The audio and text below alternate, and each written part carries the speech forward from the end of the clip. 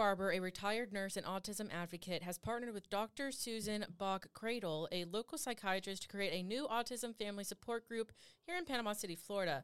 Mike, thank you for being here today. Thank you for having me. Of course. So, Mike, first and foremost, I feel like it's important to discuss what the autism spectrum really is for those who may not know.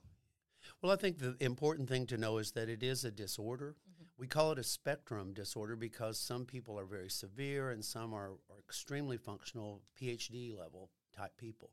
But they all have this disorder and not a disease. That's the important thing I want to talk about, is that a lot of families are looking for a cure. We don't know the cause, and it's not a disease. So I think what I'm looking for is to be able to help these people better function and navigate throughout the world. I think that's amazing. I think there's a lot of misconceptions about autism. Yeah, it is a neurological and a developmental disorder. So actually what happens is it affects how they interact and communicate and learn and behave. And so those are the areas I think we need to focus on. Mike opened up about his experience parenting his son on the autism spectrum and the growing rate of occurrence, with 4 out of 5 children born with autism being male. Well, first of all, I'm the father of a 38-year-old young man. And over the years as a nurse, I have worked with many kids and families, and I still do, even though I'm retired today. The occurrence rate has gone up dramatically. When I had a support group in the late 90s and the early hundreds, the occurrence rate was 1 in 1,500 individuals, live births. Now it's 1 in 44. So, I mean, it's just so many people that need help and support. Early intervention is vital in assisting those with ASD, as Mike explains. I think the most important thing is that you get early intervention. So the earlier in life they get the diagnosis, the sooner we can get them into working with therapies, and they need occupational and physical therapy and just to try to be able to understand their world better. Mike has already had interested members of the community reach out to him.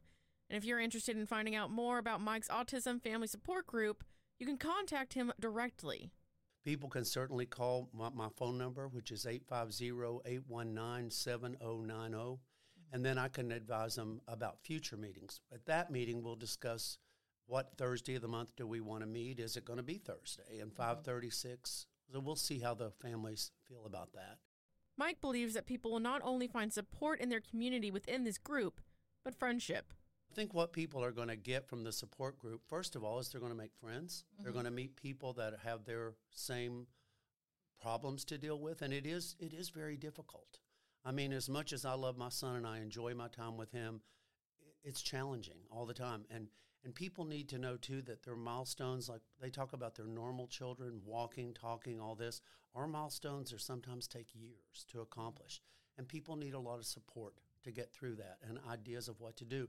Another thing I'll say is that one autistic child is one autistic child. They're all different.